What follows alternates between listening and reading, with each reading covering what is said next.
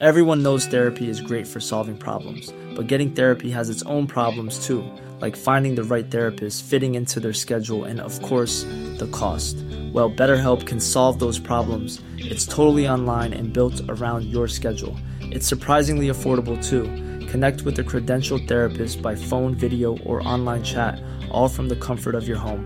Visit BetterHelp.com to learn more and save 10% on your first month. That's BetterHelp, H-E-L-P.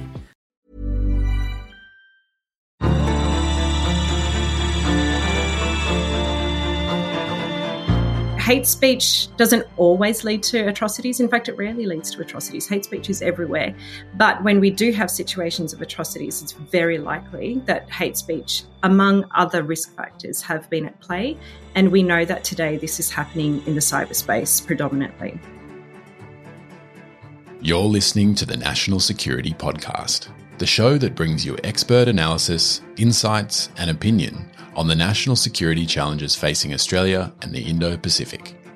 Produced by the ANU National Security College.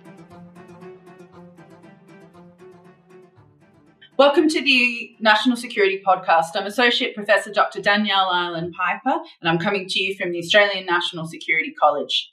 Today's podcast is being recorded on the lands of the Ngunnawal and Ngambri peoples, and I pay my respects to their elders, past and present. Today, I'm delighted to be joined by Dr. Rhiannon Nelson, who is a Cyber Security Postdoctoral Fellow at the Centre for International Security and Cooperation at Stanford University.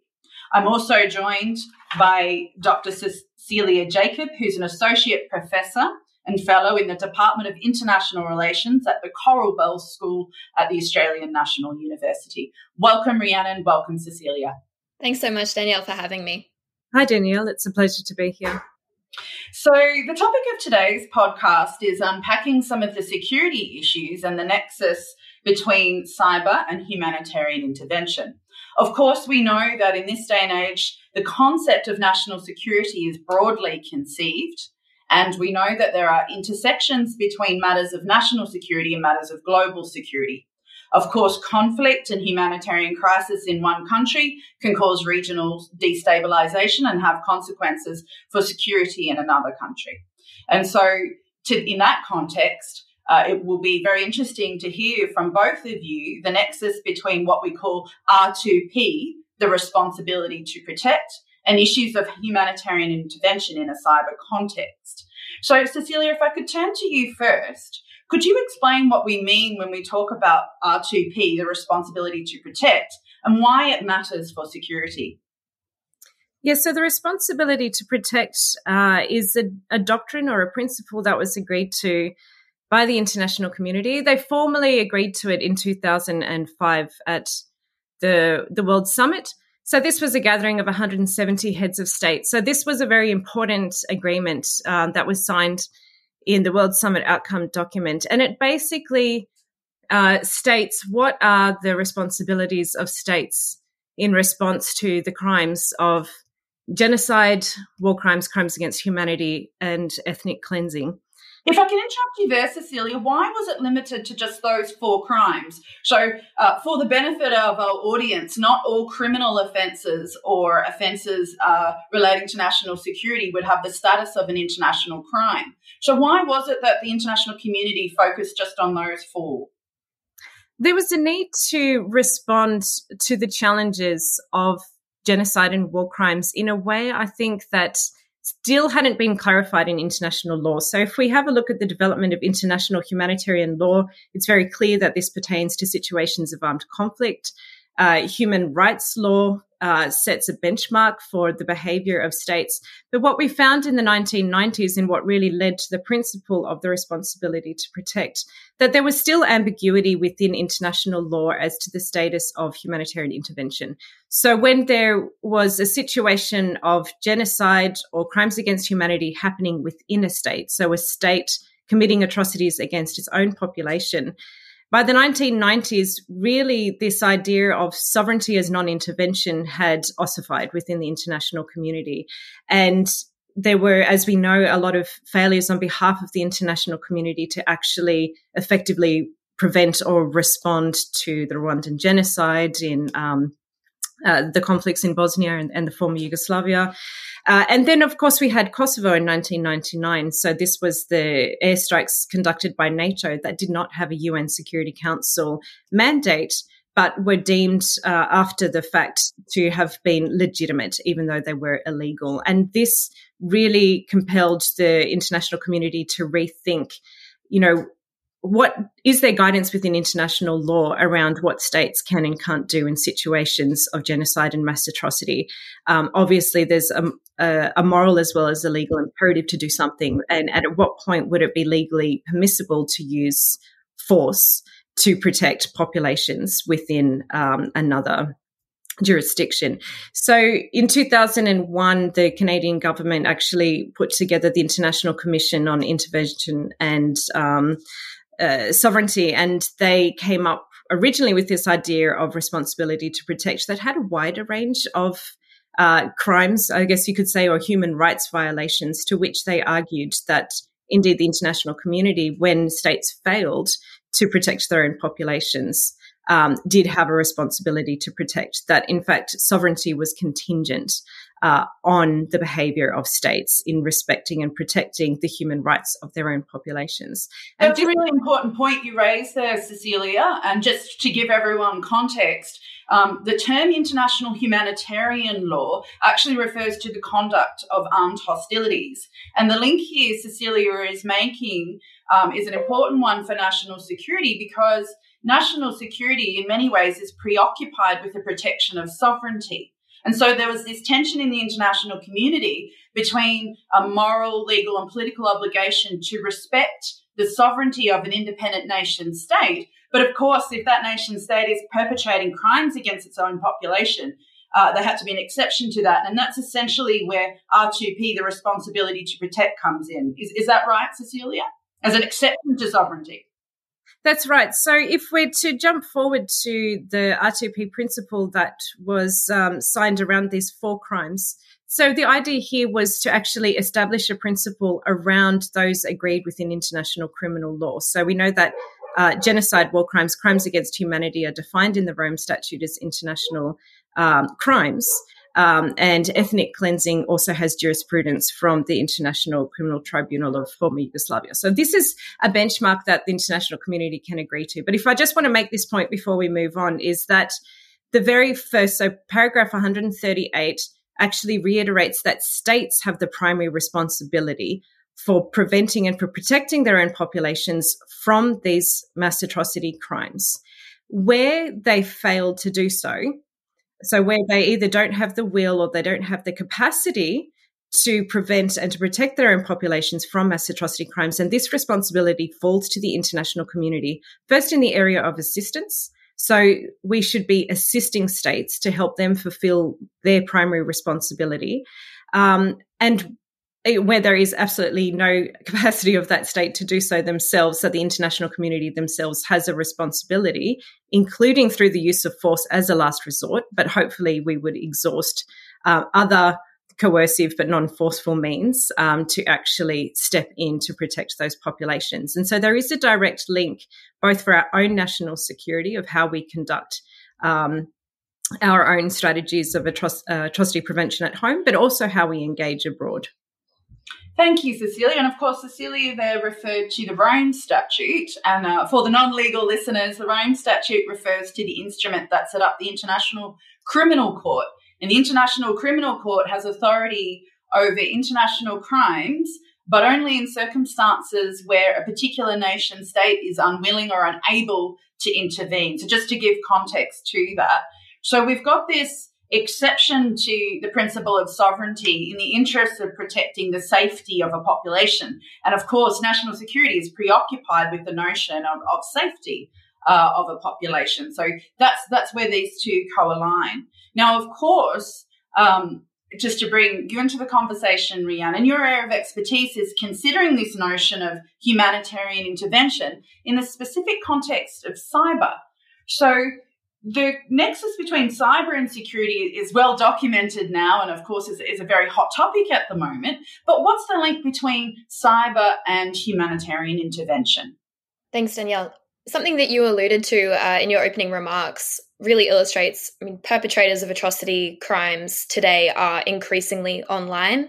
Perpetrators are resorting to new technologies and digital platforms to coordinate their crimes, to recruit, to fund their crimes, and to ultimately execute and follow through. Maybe the best example of this is something that is referred to as Facebook being for the Myanmar genocide, what the Radio Rwanda broadcasts were for the genocide in 1994 in Rwanda.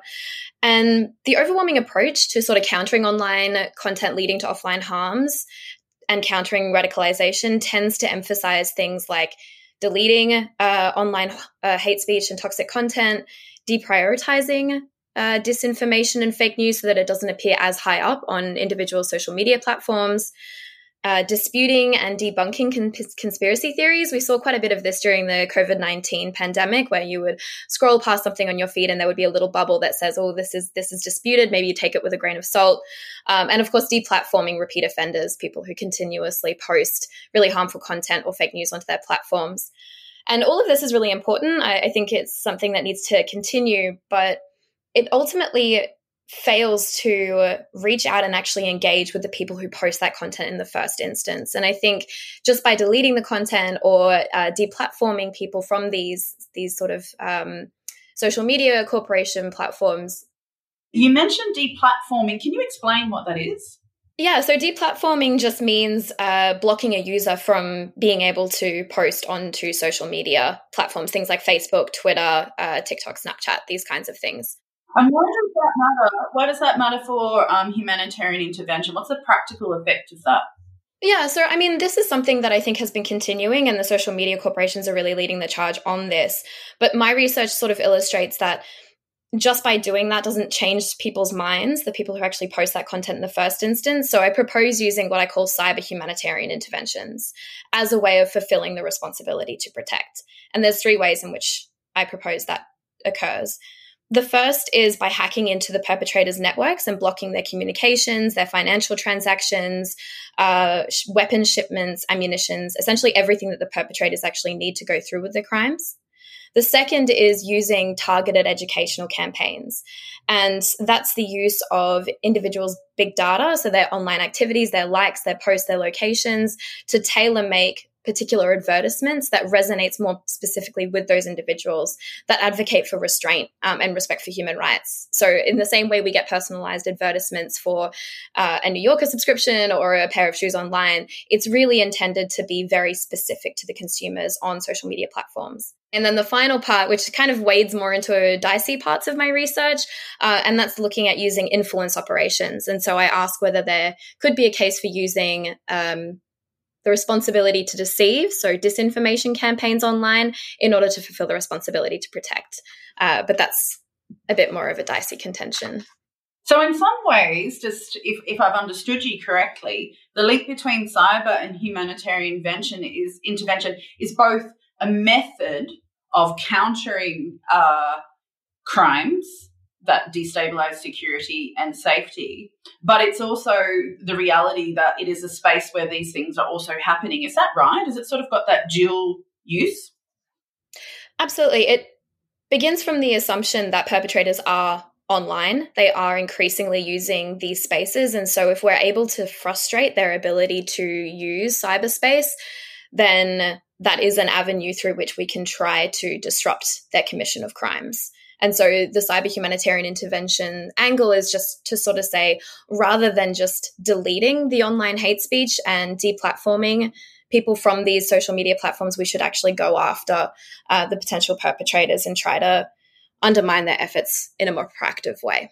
And you made reference there to the Rwandan genocide, and I think you referred to the use of radio. What happened there? Could you explain that a little? So the radio broadcast in Rwanda is attributed by some people. It's debated in the literature, but some people say that it played a pretty fundamental role in whipping up a frenzy and support for the genocide of the Tutsis, which is an ethnic minority in Rwanda, predominantly by areas by Hutu extremists. And so there was a consideration as to whether to block the radio broadcasts. And this was decided against by the US for funding reasons. They believed it would be too expensive, but also for freedom of speech considerations, which is an interesting move because that's not something that really extends beyond the United States in the ways that they were thinking about. Thanks for that. And to go back to Cecilia now. Cecilia, how did you get involved with this area of research and why does it matter?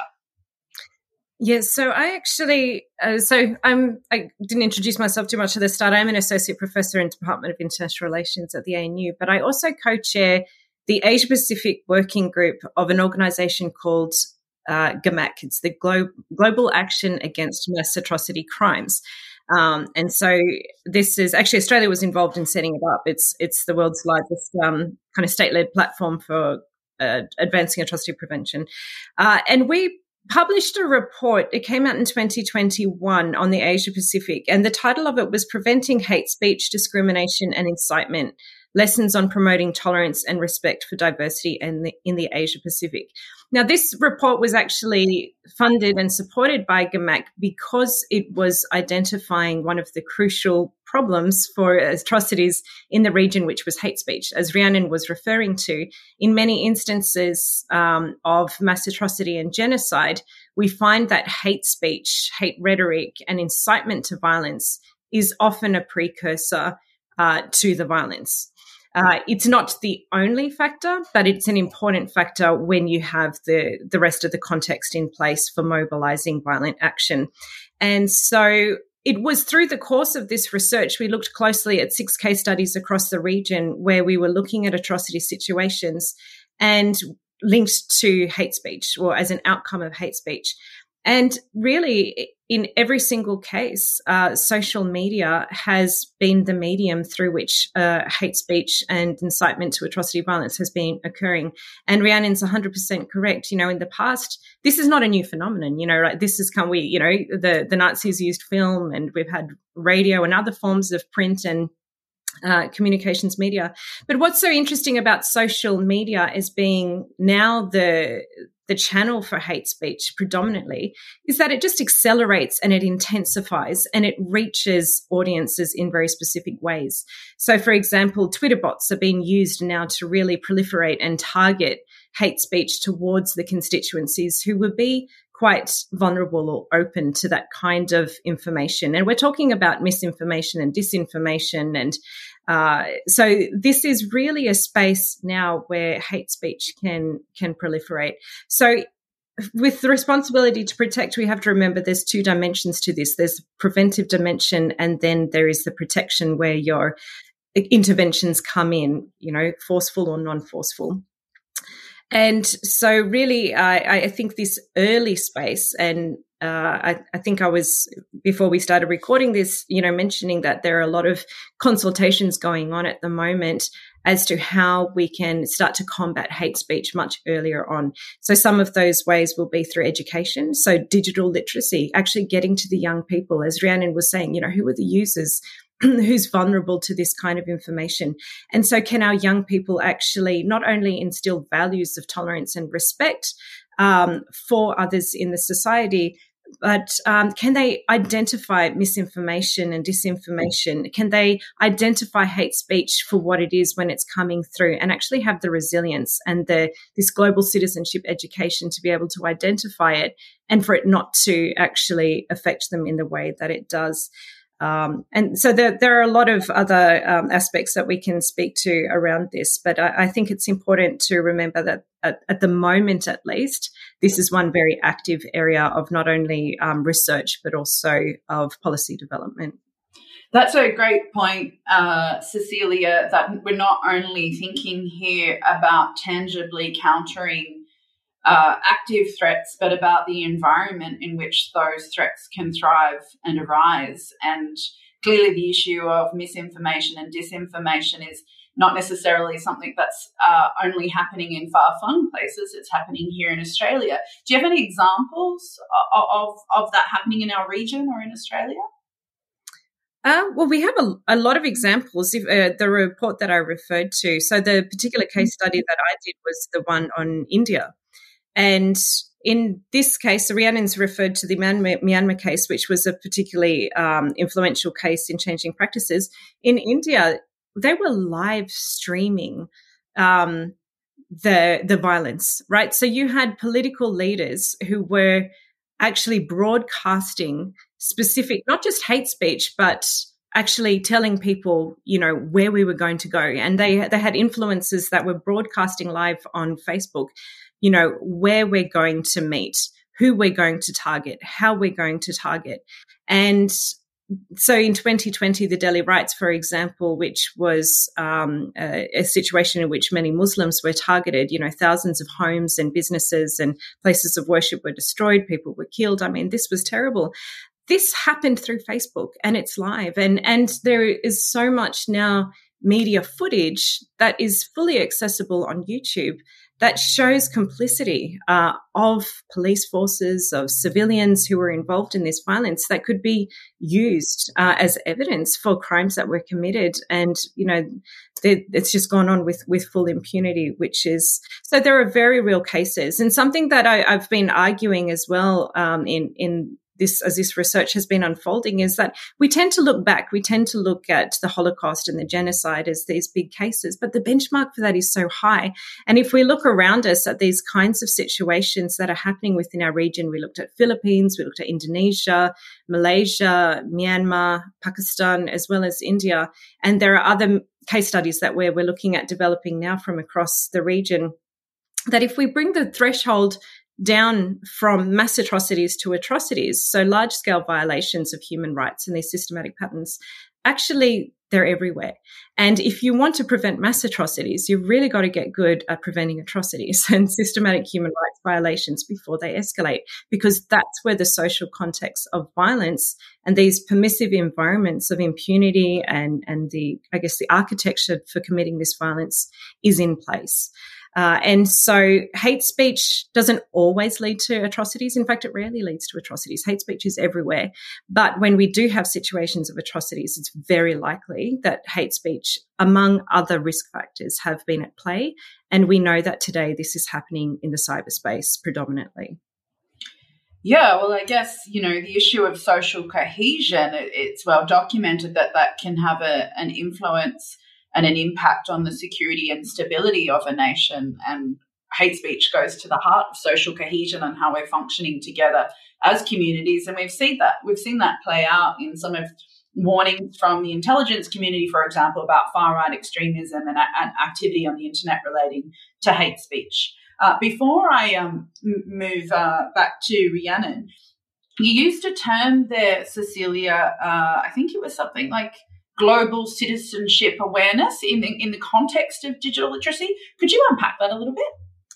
Yes, so the UN, actually UNESCO, working with the UN Joint Office on the Prevention of Genocide and Responsibility to Protect, has recently developed some guidelines. I was part of the launch of this last week, actually associating, atrocity prevention with hate speech, but dealing with it in the education space. So recognizing if we really want to get to the heart of making communities resilient to the effects of hate speech and do a lot of this early atrocity prevention work, we've got to get in when the kids are young. We've got to get into schools. And so this global citizenship education is basically re-looking at the curriculum and, looking at different aspects. So human rights education and peace education. How do we teach history? Teaching our own history, teaching the history of other countries that have gone through wars and genocides, and raising this awareness, and also fostering respect and tolerance within society for other groups. So making communities aware of other religions and other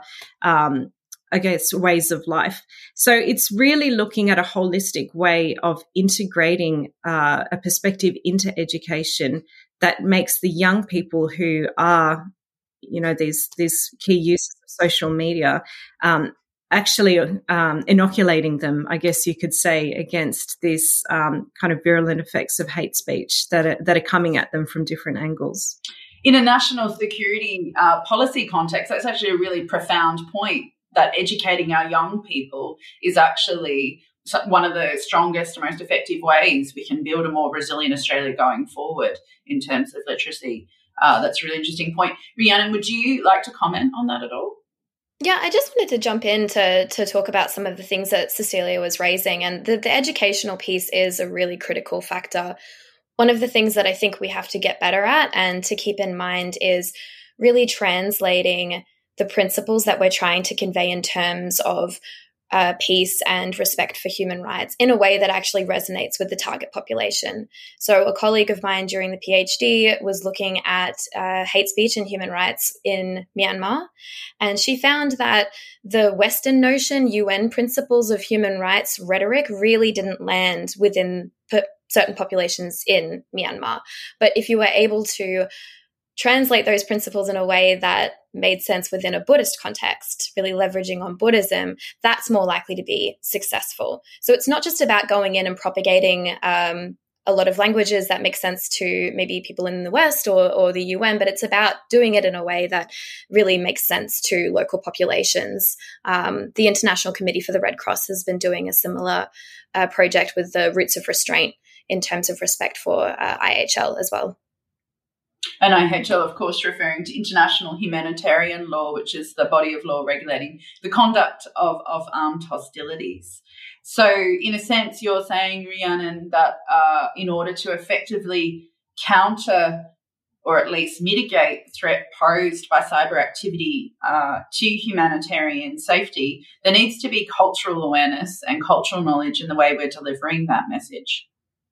Absolutely. And I think, again, one of the really powerful aspects of social media and the digital age is not just the scale and the speed, something that Cecilia referred to, but also the fact that there's a huge amount of information that the social media corporations have about almost a litmus test on the ground. They have the finger on the pulse of how people are talking about things within particular contexts. And so we're able to use that information to not only trace where there could be instances of violence that flare up, in addition to the live streaming of direct violence, of course, but then also trying to use similar language to talk people back from the edge or try to quell the fervor for violence. And that's something that the digital age is distinct from, I think, in a really powerful way from previous examples of genocides and other mass atrocities.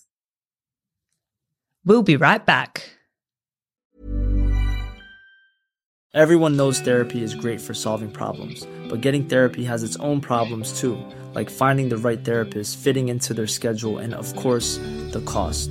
Well, BetterHelp can solve those problems. It's totally online and built around your schedule. It's surprisingly affordable too. Connect with a credentialed therapist by phone, video, or online chat, all from the comfort of your home. Visit BetterHelp.com to learn more and save 10% on your first month. That's BetterHelp, H-E-L-P.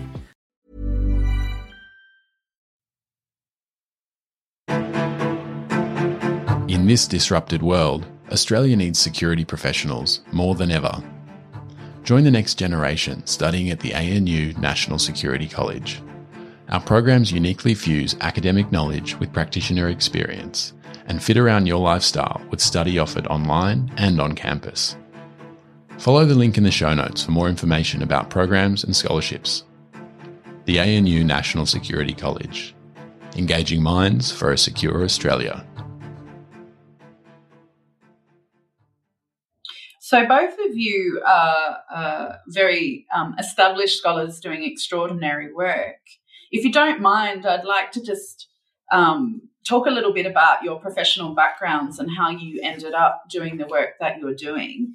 So, Cecilia, I know you're working under a very prestigious grant award at the moment, and that you've been a visiting fellow at the University of Oxford and also at the City University of New York.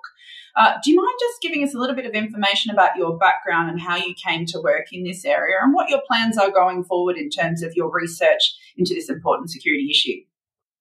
Yeah, thank you. I think I came into, R2P is one of the areas that I look at. I'm very interested in human protection norms and international law in this space, as well as the global governance in particular. So how the institutions are not only created but reformed and how these are implemented.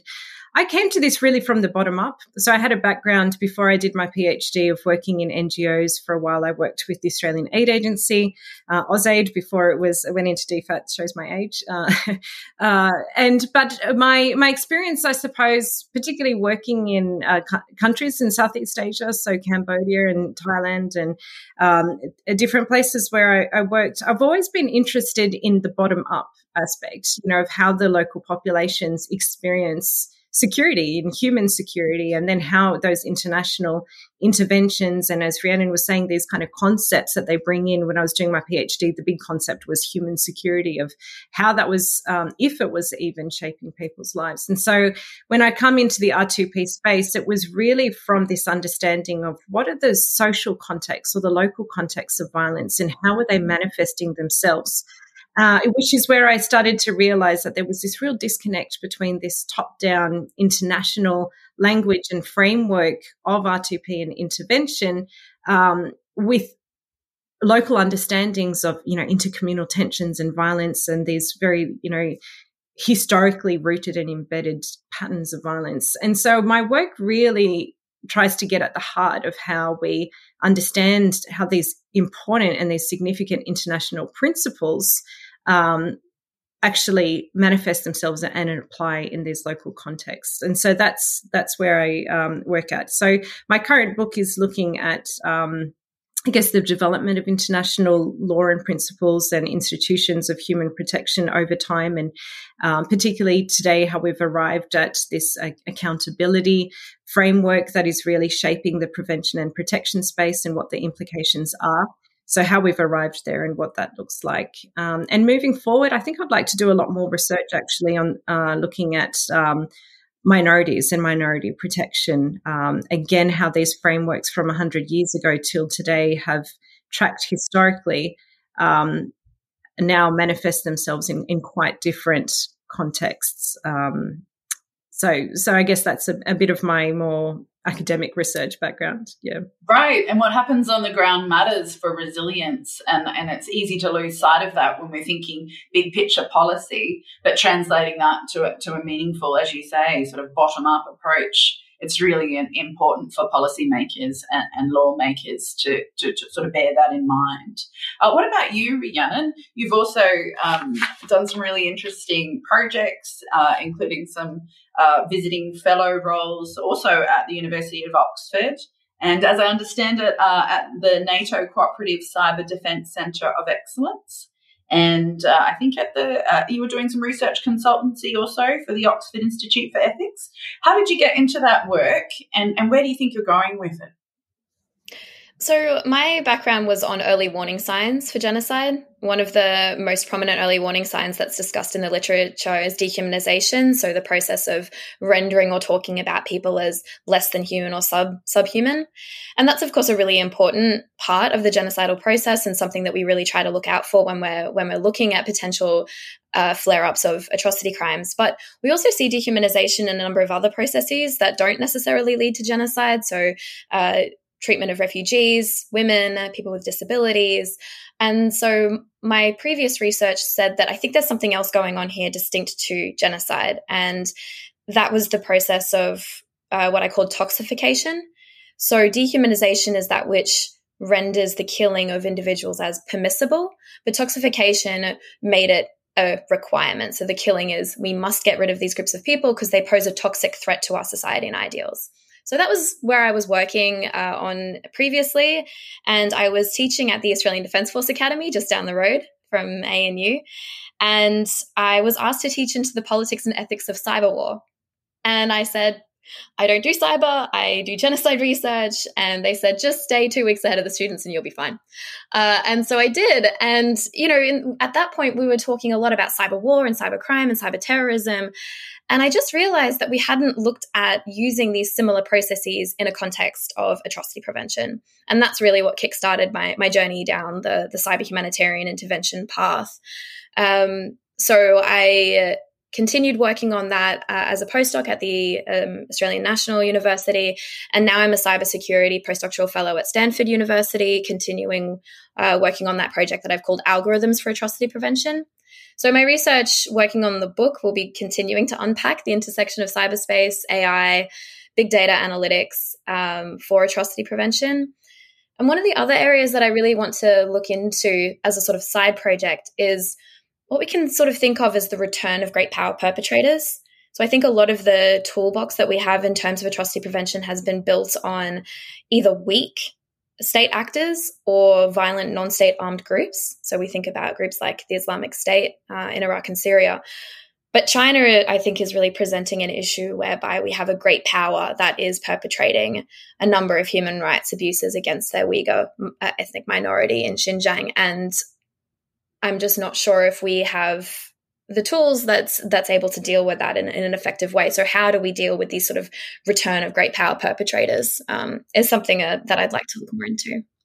Yeah, that's a really interesting point, and it hadn't occurred to me until you said it, that a lot of our approaches have been to states that are less stable. But what happens when it's a great power? What's our toolbox offer us in terms of protecting a population from a great power, which I'm sure presents different challenges? You mentioned there the role of AI. Could you explain that a little bit in this context?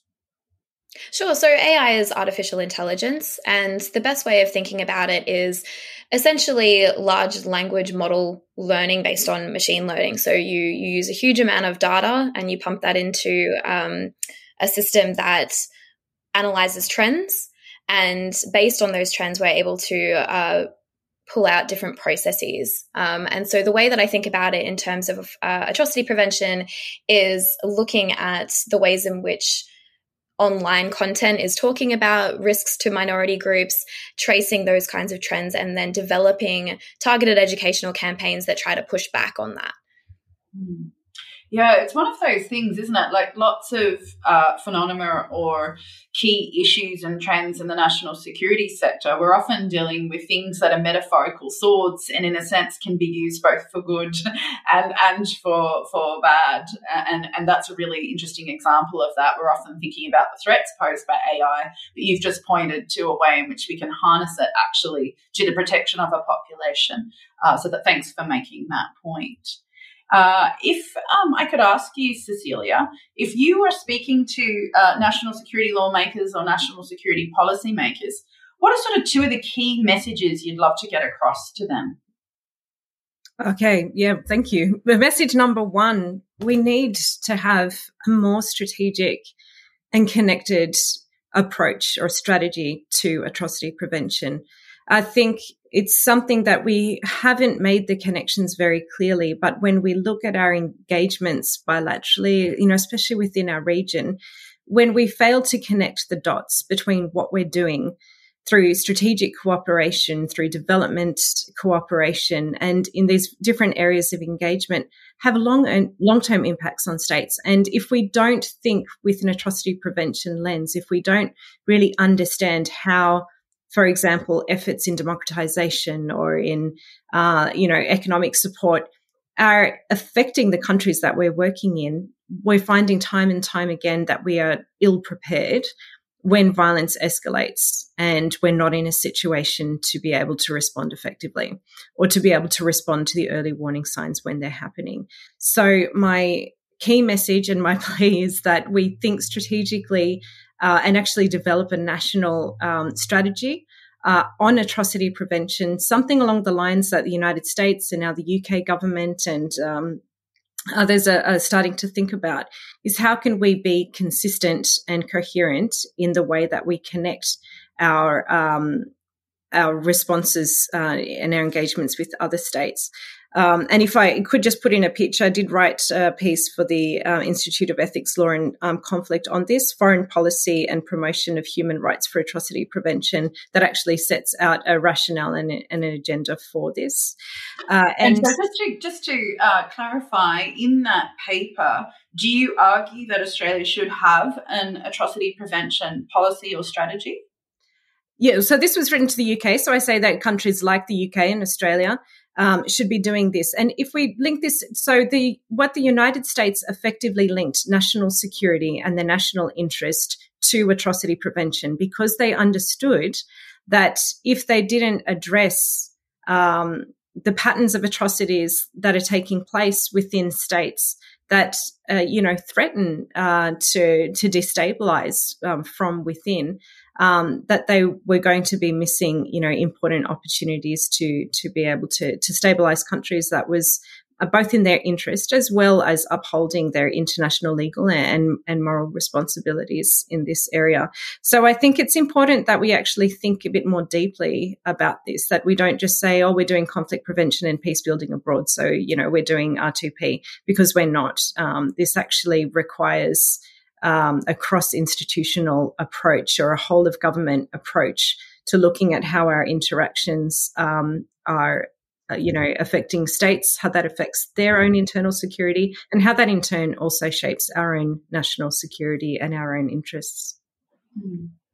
And if I could trouble you a little further, how are some of the ways in which Australia, for example, or other countries behaving that perhaps is inadvertently creating an environment where atrocity prevention becomes more difficult, or at least it's something that isn't thought about, particularly as you've illustrated that sometimes these things start small. It's about the environment in which this can thrive later on.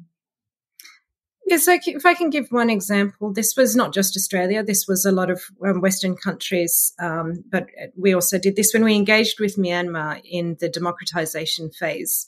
There was, I think, a misunderstanding of really what was going on inside the country. So there was a lot of support for democratization. There was very close support for the military, and with all good reasons. Australia was involved in teaching human rights and humanitarian law and maintaining those open channels, and also the support for the peace process.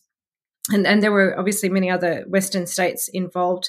And these were undertaken in ways, I think, that bound us to a particular political process in which ethnic groups and religious groups that we know now, for example, the Rohingya were excluded, actually became targets of the violence. And so the way that we set up the engagement actually meant that we lost a lot of leverage. And so I think we need to be a little bit circumspect in supporting states that are on the democratization path to actually, we need to hold on to some points of leverage when we're working with regimes that have a history of abuses and have high levels of impunity for committing past atrocities against their own population. Because actually the whole of the country, when after the coup happened, it really fell apart because the international community was not well positioned and didn't have the leverage points to be able to, to influence the government in the way that it needed. And so I do think that there are a number of cases, Afghanistan and there are others, where the way that we've engaged, even though with good intentions, hasn't applied a systematic assessment of risk, or hasn't developed the capacity and the leverage needed to be able to identify early and respond to the risk when needed. And as we've seen, that this just hasn't been the prevention of a massacre or, a set of human rights violations, that these have had implications nationwide. And so I do think we need to start marrying up some of our strategies.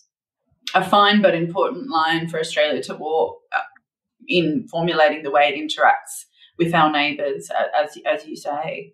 Rhiannon, what about you? If you could capture the ears and the hearts of national security policy and lawmakers, what are your key messages you'd like to get across?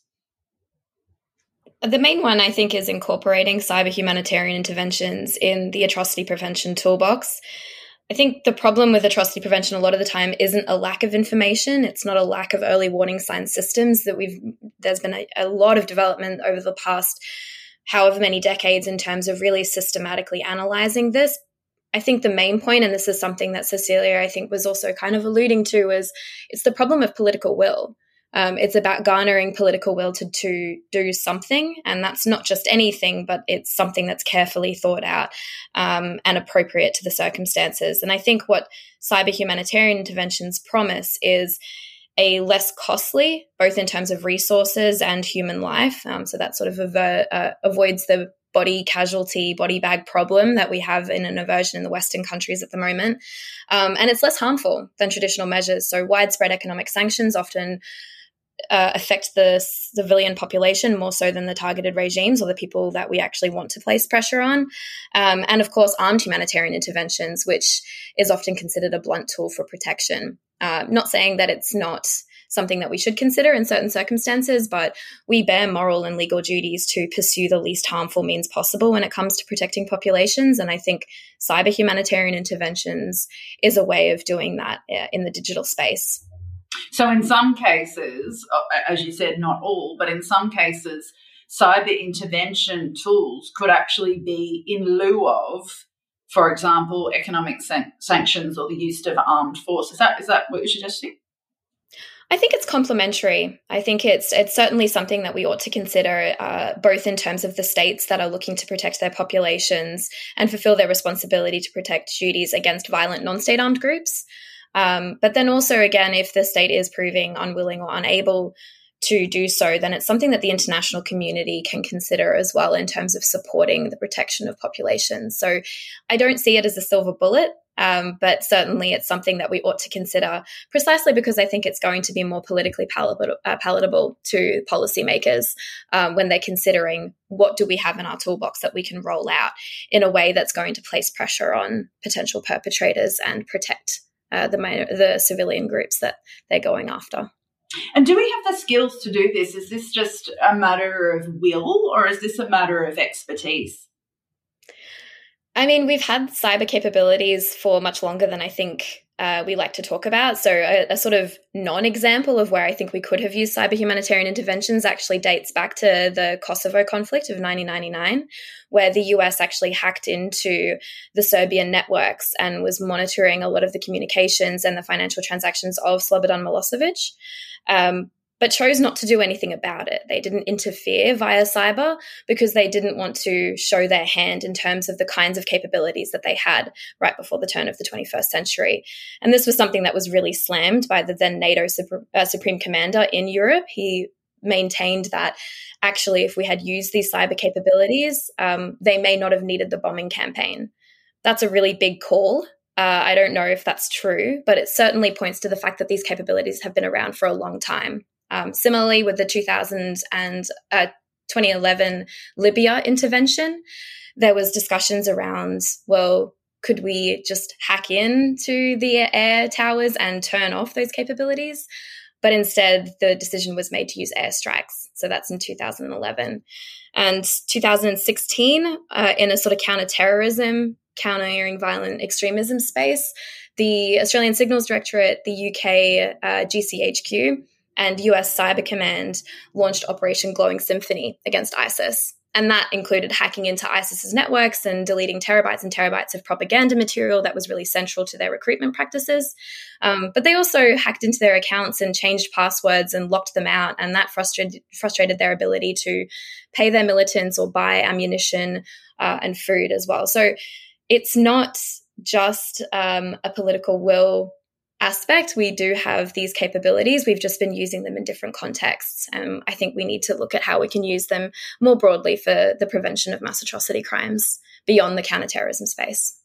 Yeah, that's really interesting. If you'll indulge me being a bit of a devil's advocate just for a moment, is there a circumstance where, for example, we might employ cyber in the context you've suggested where it tips over into, for example, an act of aggression? Or could we ourselves end up behaving in such a way that it might look like an attack in a cyber sense, and therefore give a right of retaliation? I think much like everything in cyberspace, it's a very murky area to wade into. So the notion of cyber sovereignty is not settled within the international community. A lot of states believe that it exists, others don't. The Talon Manual and the Talon Manual 2.0, which is a group of international legal experts applying international law to cyberspace. So it's not binding, but it's a sort of view of how that might translate. They say that cyber attacks that rise to the level of the use of force are those that are considered through their scale and effects tantamount to kinetic sort of traditional measures of military force. But most of these cyber operations fall short of that. And that means that in the one instance, it's very unclear as to whether that does trigger a right to response. The other side of it means that in some instances, if it doesn't rise to the level of the use of force, it won't need United Nations Security Council authorization. And so that bypasses a lot of the stalemates, again, that we confront when we try to take action to protect populations. But again, a lot of this is very murky, and I think it will be subject to if and when it actually rolls out. Yeah, that's a really interesting point. Of course, as we know, the use of force is considered unlawful under the UN Charter other than in self-defense or with the authorization of the Security Council, as you've alluded to. And I guess if there are questions around sovereignty in cyberspace, it certainly makes sense, as you've both pointed to, that we think about cyber in the context of humanitarian intervention, in the context of hate speech, and in the context, of course, of keeping our populations safe. There's a plethora of tensions between principles of free speech and the way we behave on the internet. And you've both, in a really interesting and compelling way, pulled out very modern examples of how we could be making better use of this in national security policy making. And I thank you very much for your time today. It's been really helpful, and I've learned a lot. So thanks very much, and look forward to following your work in the future in this very important space. Thank you, Cecilia. Thank you, Rhiannon. Thank you, Danielle. Thanks very much.